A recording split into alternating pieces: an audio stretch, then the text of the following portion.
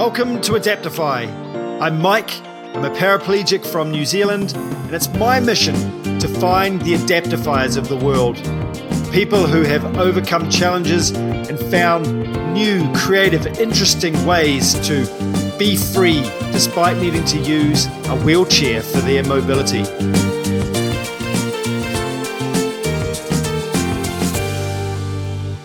Hey, what's up everyone? Thanks for tuning in. It's Mike here, and the world is still in turmoil with COVID-19. We're still in lockdown here in New Zealand. But fortunately, with technology, we can reach out and we can chat with world-class athletes, adventurers, business people, lifestyle experts, all wheelchair users from around the world. Today, we've got Alvin Ace from South Africa on the line. Alvin is a professional athlete. He trains at least 25 hours a week in the grueling discipline of Ironman. I'm looking forward to diving into Alvin's story, how he came through his injury, and how he's able to be so fit and competitive in sports. Alvin, thanks for joining me today. I really appreciate your time. Yeah, thanks, Mike. It's a big pleasure. Thanks. Yeah, so obviously I've seen you on Instagram. I've seen how active you are and how much energy it appears you have. What was your life growing up like? And tell us a little bit about yourself. Yeah, so growing up, I come from a small town. Grew up on a farm close to the ocean. So activities involved, swimming and jumping off cliffs and riding bikes. Being very active in the outdoors, playing with mates, everything that growing up in a city is not, I would say. So, having an accident that puts you in a wheelchair is the exact opposite of what I was used to growing up. And I think that personality and that spark that you have growing up, it doesn't change even if you are in a wheelchair or not. So that's definitely the strong points and the benefits that I had going into this injury. I hear a dog in the background. We'll talk about your dogs a bit later. But what was your preconceived ideas of life as a wheelchair user or life with someone with a spinal cord injury? Yeah, interesting question. I never actually knew how someone ended up in a wheelchair. If you walk the streets and I see people in a wheelchair, it never crossed my mind. So what actually happened to them? I would always think they're born that way. I never knew the medical science behind it of it's a spinal cord injury, possibly. I know there's many other ways, but I never knew that is how you end up in a wheelchair. So when it happened to me, it was quite a big shock for me because after the accident, I thought, okay, cool. So I'm going to have an operation. They're going to fuse my back and I'll start recovering and I'll be able to walk again. So it's a huge reality check when someone tells you, a doctor, a medical professional, that, look, we're going to operate, but it's just to stabilize your condition. It's not to make you walk again. So, yeah, that was a massive thing to deal with. I think it would have been different if I actually understood, what the injury was about, how you acquire a spinal cord injury, what the implications are. But the education in the world is just, it's not there. That we don't get to deal with these things. And I think you've experienced the same. People have so many questions of your injury and what happened and how does it happen and can't they do anything for you? It just comes down to education, really. And yeah, I can just say that from my own experience. I've heard an injury, a spinal cord injury, described like an iceberg. You only see the tip of it, right? You only often you see the wheelchair and the physical side, and there's a whole other gamut of issues that, like you, I was totally not aware of. I imagined that it would be pure hell, and that life, I wouldn't be worth living, and that I just would rather someone roll me off a wharf. Did you ever have any thoughts like that? Absolutely, and I can completely agree. The not walking part is not the number one issue. Definitely not. There's a lot of things you can still do in a wheelchair. It's the other things that come along with that. But yeah, so to me, absolutely, I went through a time where being physical and being, outdoorsy and adventurous and all these things, when the use of my legs got taken away, I thought, well, what the hell am I living for? I can't do any of these things anymore. It's how will I, return to a normal life? And the mental side of it was just incredible, getting over it, that how can I still be myself in this wheelchair? So absolutely, I thought of suicide, very early on in my injury, and I thought, this is not worth living. It's just not worth it. How is it any mercy or grace, to still be alive? So talk us through your accident. What happened?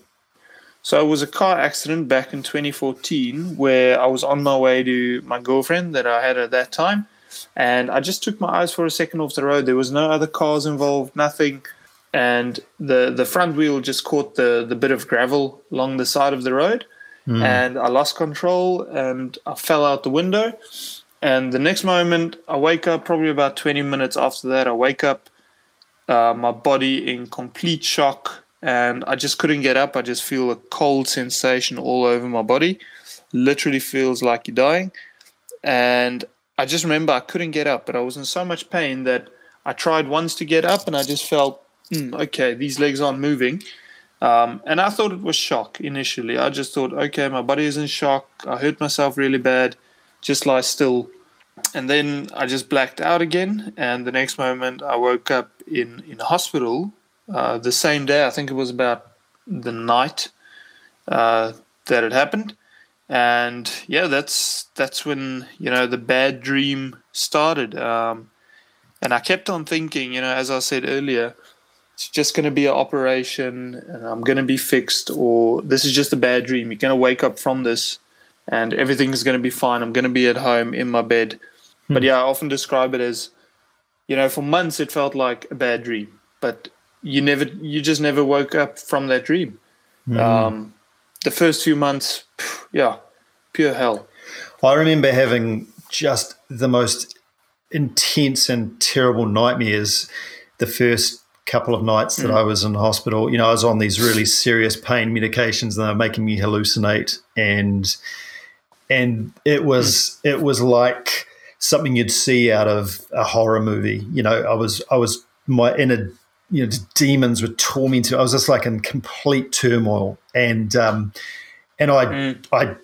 couldn't make it stop. I didn't know how. My mind just couldn't stop it, and it was like I'd actually also in the past I'd spent really, really terrible cold nights in the mountains, out, freezing cold, and where time would just go so incredibly slowly and the morning just would never come. And it felt like that for me.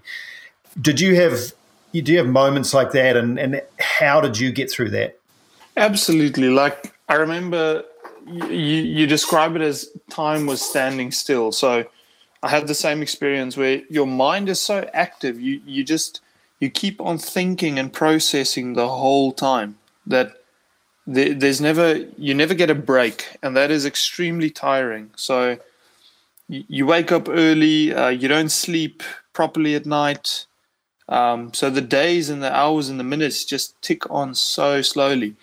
For me, how did I get through it? For me, well, I'm a very religious person. I'm a Christian, and I was looking for answers, from the morning to the night, looking for answers, doing research about the injury. And I would say fortunately and unfortunately, it happened over a December holiday. So all the family was in the area from all over the country. And I was constantly surrounded by people. There were constantly people next to my bed, in my room, which is a good thing, I would say, because you have the comfort of people there and the love that you get. But it's also, it was also a bit unfortunate because at some time you just want to be alone. You just want to process this. You want to be alone. You want to get your thoughts, aligned. Yeah, I remember after a few months in hospital, some days I would just tell people, look, I just actually want to be alone today. There's nothing wrong. I'm feeling fine. Don't have to be worried. I just really want to be alone a bit. I need to process, So yeah, for me it was a very long 4 months, and after that you get sent home, and my perception was, cool, I'm going to go home and I'm going to get back to normal living. I'm going to reclaim my life, pick up where things left off. And that's actually, that's actually where the fun started, because then you need to return to your own, your own environment and your own house. And you never quite reach that normality again in your old setting, what you used to. Mm-mm. So then the process almost, repeats itself again. So what advice would you have for somebody that was making that transition back into their previous house and their previous society, now that everything had changed? What would be some advice you'd give them? So I know out of my experience, it was the biggest downfall is that you would sit still and do nothing. And I oftentimes see that people get injured and they can't get around the fact that they can actually still return to society. You can actually still return to your job in most cases, or just have a slight change of career. But the most important thing is you must keep on. You must keep on going, and don't sit at home. Don't ponder too much about the situation. Just keep on moving. Keep your brain and your body active, and that was, probably the best medicine for me, is trying to go back to work, trying to do the things that I used to do. And I discovered that, you can still do everything. You can do all these things in the outdoors. You just do it differently now. So for me, it was a process of finding ways to do these things. And I kind of enjoyed the process and the challenges of figuring it out. If I look at, a few years ago when I got injured compared to now, the mindset, that I've acquired it's actually incredible. And that's your superpower, how you deal with these things. And you learn so much in the process. But the bottom line is you have to try, because people can support you. They can be there for you. They can love you, but they can't do it for you. You're going to have to get up out of bed and you're going to have to try. So that, for me, that was the golden rule, was just try before you give up, before you made the decision that I can't do this. That's really interesting. I remember the first goal I set myself was to get back in the surf, and I started researching, adaptive surfboards, and, someone put me in contact with a guy in Australia, Jesse Lee Hinson, and he put me in contact with another guy in the States, and I just started visualizing how I was going to get back in the waves again. And the first time I tried, it was only a couple of weeks out after I got out of rehab, and it was an awful experience. It was so I was still so full of grief. It was so hard and tiring. I basically got rolled in the foamy on the beach and rolled up like a bit of seaweed, and a good buddy of mine had to piggyback me up back up the beach, and I was so distraught and but that was just the first step, and then so I went back and I had to rethink, how am I going to do this, what other options do I have? Mm-hmm. Okay, so I'm going to need a totally different type of surfboard, and so it was like a puzzle. It was like a process, and that, that was painful. It wasn't easy, but it gave me something to focus on, and so I totally get what you're saying about keeping on and just trying to do things in a different way. Of course, I was fortunate. The health system in New Zealand, looked after me, and I didn't suffer too much pain or spasm. I was still dealing with all the bowel and bladder issues and those things. But, for people that are out there that aren't so fortunate and they are suffering with, severe pain issues particularly, what would you say in that case? Pardon, just clarify the question exactly. What do you mean? So for people that are, that experience severe pain, for example, or, they really are struggling with, with their physical state, Do you have any advice for them if they're in this place where they feel like they can't progress, they can't go back to work, or they can't try these things because their physical state won't allow it? Whether that's psychological or is actually the case, what advice would you have? Yeah, sure. That's a difficult one because I was never in pain. I never had nerve pain and that kind of stuff. But I think we all, deal with, as you say, the bladder and bowel issues and the odd pain here and there. But everyone's different, aren't they? I'm pretty sure. Yeah, absolutely. No injury is the same, and that's also what makes it so difficult. For medical research and all that. Is such a complex injury. It is so complex. I'm pretty sure it doesn't matter what state you're in or how much pain you have or whatever you are going through, there will always be a way to figure it out. There's always a way to go around it. As you say, it's a puzzle, and that's the same way that I experienced it. Till this day, even, what I do today, there are challenges. Might be different than yours, definitely. But there are ways of figuring it out. It just takes, the creativity and how do you say it? Not the motivation, but that mental fortitude to just get through it. It is a difficult thing. I don't understand pain because I don't have any pain, and I know it can be a very debilitating thing. People that are in pain, it just takes your focus completely off. Mm. Yeah, I've heard a lot of people say that. I guess one of the ways to manage pain is to keep your mind active. And I know some mouth painters that suffer severe pain, but when they're mouth painting, the pain disappears. And I think just like that analogy of a jigsaw puzzle, you can apply that to anything, whether that be pain. So you can research what are some ways to cure pain. And much like when I was surfing, I discovered that several things didn't work. So you just have to go through this sort of almost a systematic process of discovering what does work for you and what doesn't, and not to get too despondent if you don't figure it out first time or second time or third time, or even after 2 years. You just got to keep going and. You can tap into a community like ours to find new ways of trying things. So you can apply that same rationale to any challenge that you're facing, whether or not you've got a disability or not.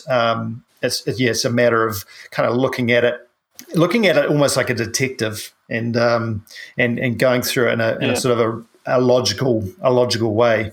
At least that's how my mind's wired, and it's sort of served me well over the years. Tell us about disability in South Africa. What is this health system like there? What support do you receive? Yeah, Mike. It's a very challenging area in our country. It's a third world country, so. The support we get is very minimal in that sense. Even with equipment, the healthcare is fine in terms of hospitals and rehabilitation. The problem is the care at home. That's the challenge, getting a wheelchair that's actually sufficient for you to do life in. And I think,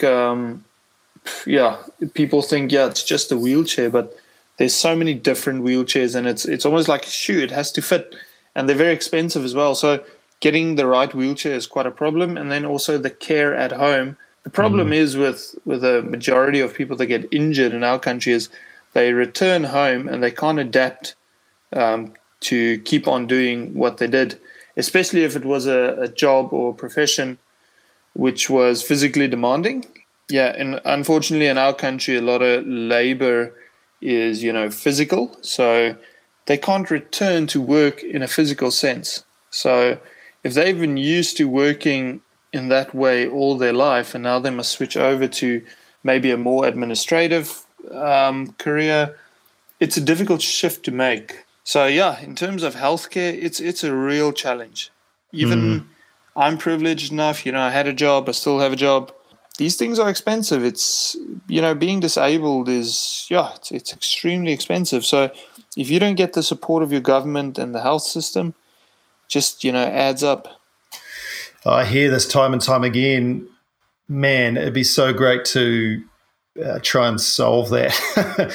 That's a huge issue. And I heard, I've heard a lack of access to resources is disabling. That is that basically a disability is simply a lack of access to resources. And if you don't have the right wheelchair or the right support at home, then that's incredibly disabling. Yeah. So you've taken some engineering under your belt and made some equipment, right? Yeah, that's right. Sporting equipment and at home stuff. So I enjoy working with my hands, and I do have a little bit of an engineering background as well. So yeah, I think it's just a passion and a hobby of me as well. It's nice you're able to use your hands to do that. What does a typical day look like for you? And do you have any sort of routines that work well for you? Yeah, so I'm a full-time athlete. So my day consists mostly of training, probably between 3 and 5 hours of training each day. So routine-wise, I like to get up early, get an early start, work in a session. It always helps me to clear my mind, start the day right. After first session, have a nice big breakfast, maybe relax a little bit. I enjoy reading, listening stuff, making content. That's also a big part of my job and what I do. And yeah, then there's usually another session or two left of the day. I try always my best not to finish too late with my sessions and my work. I found that it affects my sleeping a lot. If you train late in the evening, if you say you finish at 9 p.m., then I struggle to get in bed then by 10. Then my body is still awake, my mind is still racing. So I try and finish everything before 7 and try and get it early in bed, no pressure. And something that I've definitely learned over the years is that life in a wheelchair, everything takes you a little bit longer. So you have to take those things into account. I've been 5 years in a wheelchair, and I think I'm still not used to that completely. I'm still used to how I used to do things, and oftentimes I would plan too many things in one day, like too many meetings or training stuff or content-related stuff, and I just don't get to everything, and that kind of makes you stressed out. So yeah, I'd rather have a better average over the year than be extremely busy for a day or two and then be burnt out by the weekend. So that's an average day for me and how I like to plan my days and my weeks. I like it. It's a good philosophy. I need to take that on board. I pack in way too much into my days, and anyway, yeah, it's just not effective, really, eh? Yeah, this lockdown has in some ways forced me to stop my day early and direct my attention to my family. That it's a nice thing. So tell me, Alvain, you were always an athlete. You played rugby. Was it professional rugby or semi-professional rugby? When did you decide that you were going to, be an athlete? And tell us a little bit about, I know you've done an Ironman and you do a lot of hand cycling and swimming. When did you decide to dedicate your life as a wheelchair user as an athlete? Yeah, so I used to play semi-professional rugby for the biggest club in South Africa. Is a university club, so I used to play there for 4 years, and I played a bit of provincial rugby as well. Before that, for junior teams, for the Sharks. And so I've always loved sport. It's always been a part of me, being active. And after my injury, I just got into training and sport as a way to keep fit, keep myself busy, But I soon discovered that in South Africa, and I think the world as well, the pool is a lot smaller for disabled athletes. And I saw kind of the opportunity to make the best of it. That I've always loved sport. I've always been good in sport. So that won't change once you acquire an injury. Yes, you can't use your legs, but you're still the same person. If you've loved sport before your accident, you're still going to love sport. That doesn't change. Yes, you can't use your legs, but your athletic ability is still the same. So once I got into sport again, I really started enjoying it, and the freedom that I had of sport was just incredible. Because to me, it was when I get in a cycle or a rowing boat or a racing wheelchair or I go swimming, that's the only time that I'm not in my wheelchair, and that was very freeing for me. So it was almost like therapy for me, and I made the decision to go full time into sport. Obviously, after a few years, I realized, well, look, there's actually a career that I can make in it, which is, I would say, it is very competitive. Disabled sport is by no means not competitive, but it is less competitive in terms of numbers of participation compared to able-bodied sport. And I just really enjoy it. I just really love training. I really enjoy sport. As I say, it's a therapeutic, event for me. So I just love it. I do it every day, a few times a day, and I think it's kind of what saved me through my injury. I never really. I did the New York Marathon in a push-room wheelchair, and I never. I must admit, I never really enjoyed it. I used to do a lot of physical sport, and I enjoyed that physical grind, but I never made it through that sort of pain barrier and the feeling of, I guess, not being able to go as fast as I used to. So I just put that on hold. In fact, I'm really sedative in terms of my heart rate. I so need to get something going that so I can get my heart rate going again. I find that incredibly difficult. Do you have anything that you'd recommend for somebody as a wheelchair user to get their heart rate up, and that they don't necessarily enjoy that really intense pain of using their arms physically, but still a way of getting some exercise? Yeah, it's quite a tricky question, because at some point it is going to hurt. That is training, but at some point it is going to be uncomfortable. Yeah, it is. I know. I can hear what you're thinking. You're saying, just harden up, Mike. Just suck it up, buddy. But there is. Well, to me, you must remember that physical exercise is going to make your life easier. Your transfers are going to be easier. You're going to feel better. You're going to sleep better. Blood circulation is better. The mental benefits is amazing. So I think once you realize that and you buy into that, then you're going to start enjoying it. And to me, I like seeing the progress. I like figuring it out. I like getting better. I like, being the best that I could be in my current state. So I just really enjoy that. But it doesn't have to be extremely painful, extremely intense. You can do physical exercise to a point where you just enjoy it. I think we all have a different understanding of what is fun. Some people just like to hurt themselves, like most athletes. But that it doesn't have to be, your way of exercising and your way of doing things.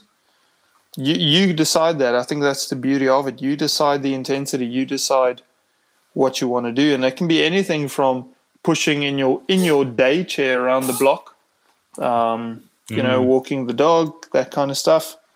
I just love getting outside and, experiencing the fresh air and enjoying the sun. South Africa has an amazing summer. So, yeah, to me, that's what I enjoy.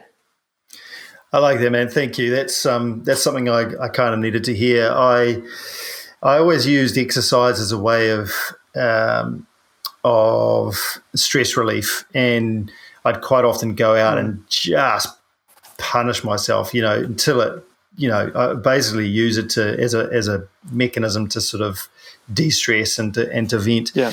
But it's good that you say that it doesn't have to be that way. It can be whatever you choose it to be. And I know a lot of people play wheelchair tennis and wheelchair basketball, and they get a real good sense of community and also exercise from that. And they go as hard as they want. Yeah. So yeah, that's pretty good. I think trying lots of different things to see what fits with you is probably a good advice as well. Yeah, I definitely did that before I ended up with doing an Ironman and triathlons. Is I tried everything, rowing, the seated track events, wheelchair racing on its own. So there's so many things you can do. There's so many to choose from. And I truly believe there is something for everyone. And just to hop back on that, if you take adaptive surfing, that looks amazing. I mean, being out in the ocean, the waves, I think that must be incredible. Yeah, that is really good. I think the thing that I came to realize is you touched on it before around how much time it takes. I discovered that adaptive surfing just takes up so much of my time, and in the end I couldn't at this stage of my life dedicate that much time to it. I went out actually the other day, and I hadn't been out for about 18 months, a long time, but I was craving it. I'd been in the States and I've been driving on freeways for 3 weeks, and I was just craving just being in the sea again. And I got I ended up getting rescued because it was quite a big swell, and that was fine. But what the problem was the winds was really strong offshore, and at my local surf break there's a big rip that goes out along these rocks and takes you out. And the only way to sort of get out of that rip is to go side on to the rip, but of course side on to the wind. And I just kept getting blown off my wave ski because the wind was just so strong. And I just kept getting further and further out, and I was getting tireder and tireder. and I wasn't panicking, but I was just going, oh man, I might not be able to get back in. Anyway, I was, my heart rate was going, and I was definitely getting a full physical workout. And the Surf Lifesavers, they were totally onto it, and they were pulling lots of people in, and they came and said, do you want to lift in? And at first I said, no, I'll be right. And so they went, okay, well, we'll just keep an eye on you. And then they came back about 15 minutes later, and at that point I said, yep, give me a lift in, that'd be great, thanks. And but I got get out of here. I washed up, I was on the beach, and I just had this sense of like complete satisfaction. I totally exhausted myself, and for those what would have been an hour and a half while I was out there, I wasn't thinking about anything else. Well, I was kind of thinking about trying to survive, but aside from that, it was a really good feeling. So I'm right with you when you say that exercise is a good thing. What's a resource or a mentor or somebody that helped you on your journey? Yeah, I think I'm fortunate to be friends with Ernst van Dijk. So he's a world champion hand cyclist, and I think he's a 10-time Boston Marathon winner, wheelchair racer. So he's incredibly knowledgeable, about sport, and has the right business and contacts to get the equipment. And to have someone like that, which you have access to, is extremely valuable, which I'm incredibly grateful for helping me along my journey and getting, the right tools and stuff. And yeah, there are so many other people that also, played a role in my journey. So many people that I can't even name them all, disabled and not disabled. People from not just, South Africa. Social media has made it possible to talk with anyone over the world, which is actually incredible. I think the the disabled community is also very supportive. You can message anyone really, a world champion cyclist, and I'm pretty sure that he's going to reply to you and, give advice and, help out where they can, because we all know what it took to get to that point. We all know how it felt starting out, the lack of knowledge and, not knowing, where to get this stuff or how to do it. So they can sympathize with that. They can understand that. Yeah, totally. The access to people is quite incredible. I guess my advice is if someone doesn't answer and doesn't get back to you, just find the next person, because there'll be someone that will that will give you some support and some advice. What frustrates you these days? Is there something in particular that frustrates you, and what do you do to sort of calm that frustration down? Not really, to be honest. I'm a very patient person, so I don't really have any frustrations. I would say what was a bit annoying in the past was spasms. It's something you can't control, and you can easily hurt yourself, or maybe you're in a rush and, or you're busy getting dressed and you want to finish up quickly, and then, spasms can be a bit annoying at sometimes. But yeah, of all things, that's probably the only thing that I can think of. Yeah. So how would you just say to yourself, it'll pass, or, what helped you overcome those spasms? Well, so for me, and I think it's for any, something that's out of your control, really, I can say, getting angry at it is not going to make it better at all. So I'm not going to, I don't want to bitter my own heart with with getting angry at a spasm. I mean, it's my own body. I'm not going to get angry at my own body. So yeah, it's just honestly just realize that getting angry or reacting to it, a frustration, is not going to make it better. I would say, how do you say it? Your reaction to it is more important than the physical problem itself. That's some wise words indeed. I've got this image of you, swimming and preparing to go swimming. What do you wear when you swim, and what works well for you while you're swimming? Yeah, so that was also a major learning curve, trying to figure out what exactly works for me, and everyone is different. So I asked a lot of people that are swimmers, disabled swimmers, and the advice that they gave is solid advice, but I soon discovered that you're going to have to figure it out for your own. So I've helped many people learn to swim in my position, and all I could only tell them is my experience of it, what I tried, what worked, what didn't work. So hopefully they can save some time on it. But I ended up, which is the most effective for me, is I swim with a full wetsuit every time, because that is also how I compete, is a full wetsuit or a sleeveless wetsuit. That is how I compete, so that's how I train as well. It takes time to put a wetsuit on every time, but you're going to have to make peace with it. It's a sacrifice that I have to make.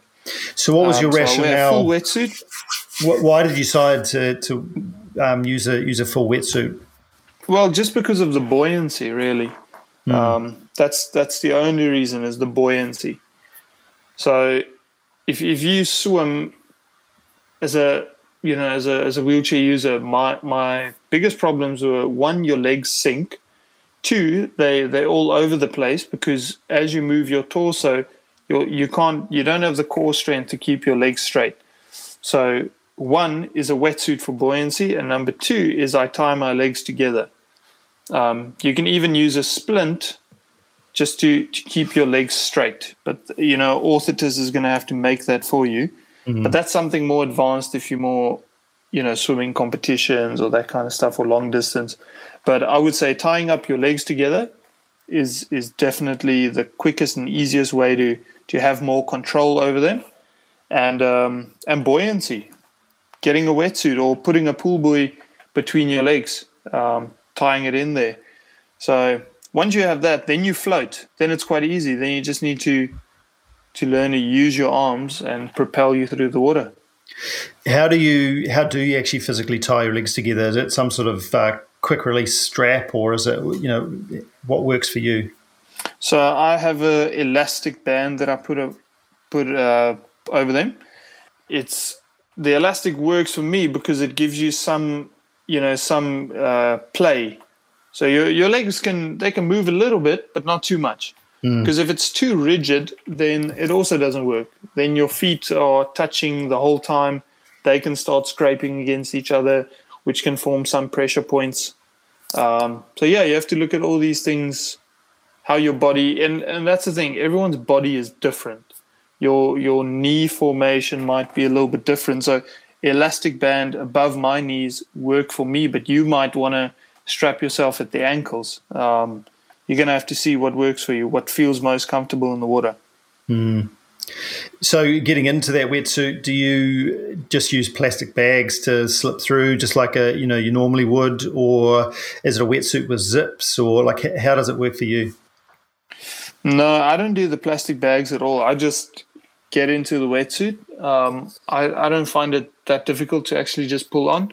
But what I would recommend is put it on at home, because when you're on a bed and you have the space to lean back on your back or on your stomach, and pull up the wetsuit, gives you a lot more leverage. I have put it on before, like in a locker room or on the floor or on the grass. And to be honest, that's the most difficult thing for me. I would just put it on at home.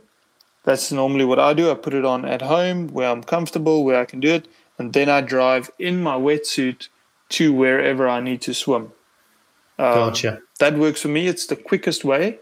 The pool isn't very far from my house, so that works for me. It might look a little bit odd if you're driving around in your wetsuit, but it works for me.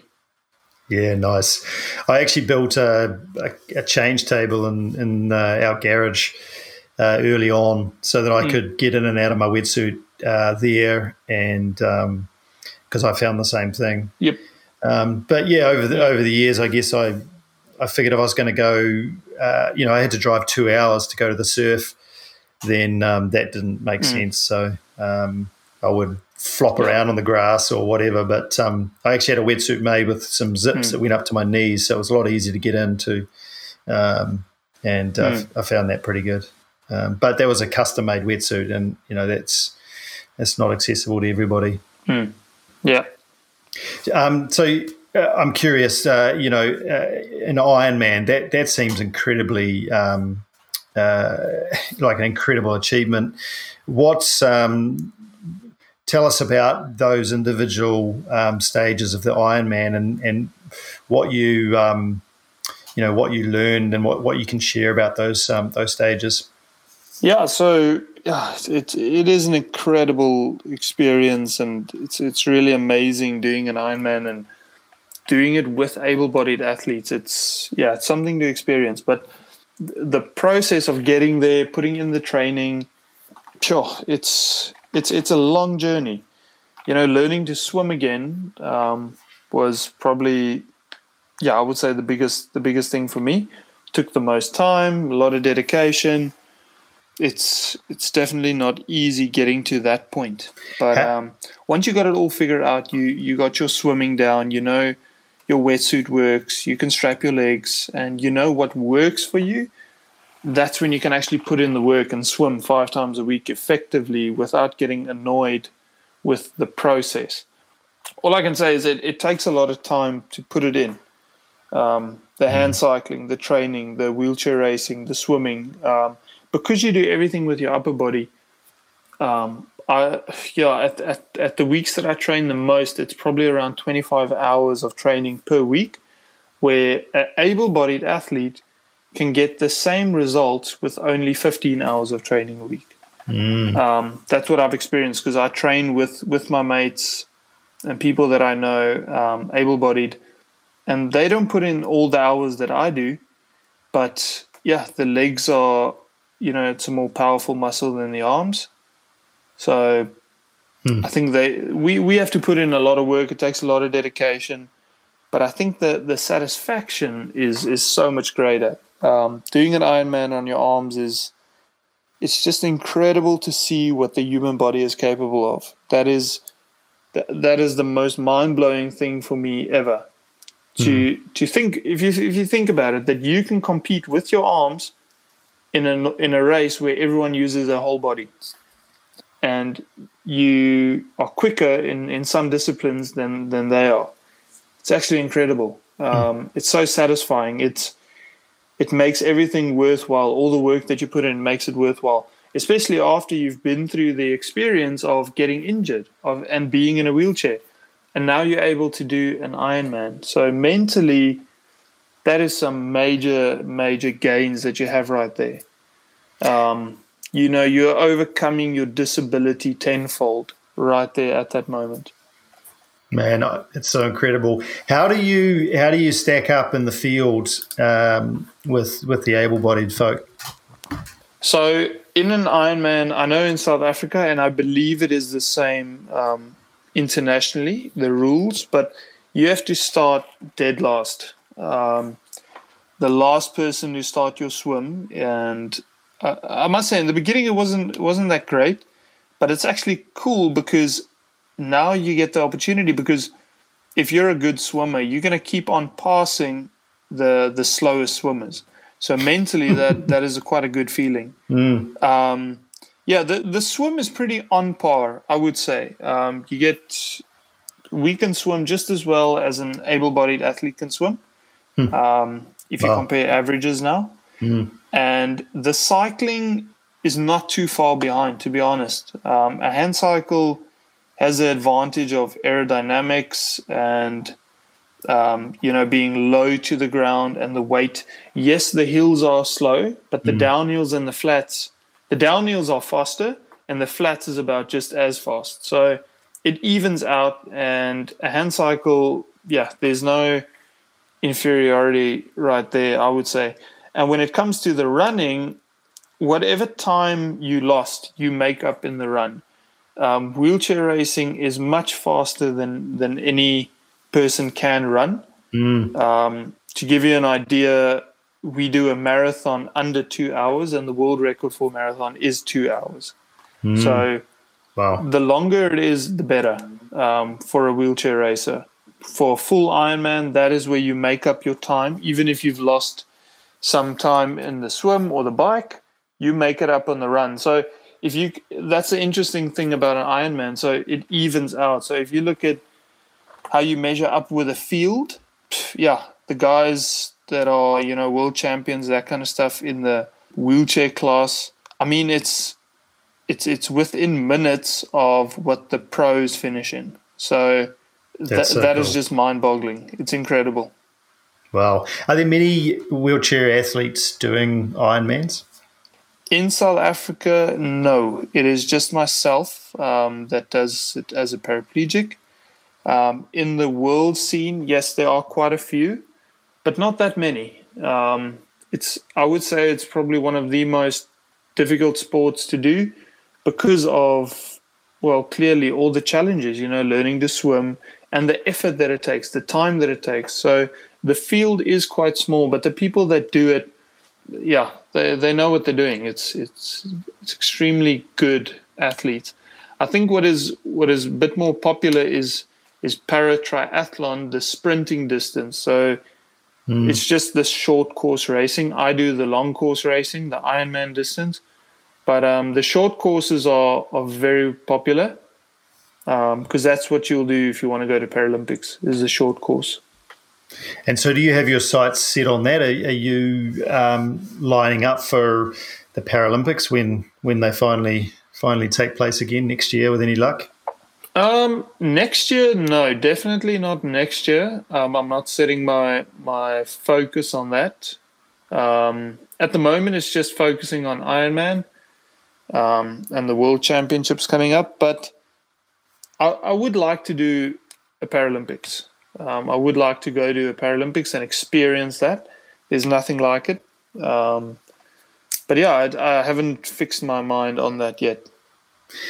Well, it seems to me that if you decided to go for it, you would, you'd have a a great chance of success there. And clearly you can put your mind to things like this. And anyone that can swim 5 days a week, put 25 hours of training into hard physical work, and can certainly more or less do anything they put their mind to. It's a real that must be really Thanks, Mike. Really such a good thing to know. That you could more or less turn your mind to anything you want and succeed. What does the future hold for you? What are something that you've got your sights set on? Yeah, well, for me, in terms of my career in sport, is definitely going for a world championship in Ironman or half Ironman distance. That is, one of the biggest goals that I want to achieve. And also, I've got a big love for content creation and that kind of stuff, and writing as well. So I would love to write a book one day, just taking into account everything that happened, the accident, and rising above, from that. I think our interest is very much the same if you look at this podcast, inspiring people, changing lives, sharing stories. It's a big passion of mine. So writing a book, going for Ironman World Champion. And as I said, I love content creation. YouTube is a big love of mine. So growing that into a sustainable, career as well. And from there, sure, wherever life takes you. Tell us a little bit about the YouTube channel. How would you describe that? For me, I just like documenting what I love and what I do. So it's a focus on triathlon, but also on disability. We get a lot of questions. How does your house look? How do you get upstairs in a wheelchair? How do you do transfers? So I like sharing that kind of stuff as well. So it has to do with, yes, Ironman, training, sport, but also the disability side of things, and not just for people that are in wheelchairs, but also people that, know someone that's in a wheelchair, or, relatives or siblings or whatever. They also have a lot of questions sometimes. So it's a lot about education and, motivation. That's so good to be able to pass that forward and share the knowledge that you've gained. Tell our listeners where can they find out more about you and find your content? Yeah, so the two biggest platforms that I love to use is Instagram and YouTube. YouTube is more the long form videos. Instagram is more, I would say, the day-to-day stuff. I like to use the platform as almost like a vlogging platform, meaning if I travel or if I have races or updates and stuff, I do that on Instagram. And the more, life long form videos is YouTube. And it's also, the handles are just Alven Ace. You can just search that in YouTube and Instagram and you'll find it. I'll link them to this podcast episode on our website, so you can check that out. Awesome. For sure. Alven, it's been amazing chatting with you. I hope you make it down to New Zealand someday. I'd love to catch up with you. And South Africa is certainly on the bucket list of a travel destination for us when this coronavirus craziness subsides and we're able to travel freely once more. It'd be nice to connect with you when I finally make it there. Yeah, absolutely. Thanks so much for joining us, mate. I've really enjoyed chatting with you, and best of luck with training and World Champs. All right. Thanks, Mike. Appreciate it. I hope you enjoyed the podcast and meeting today's Adaptifier.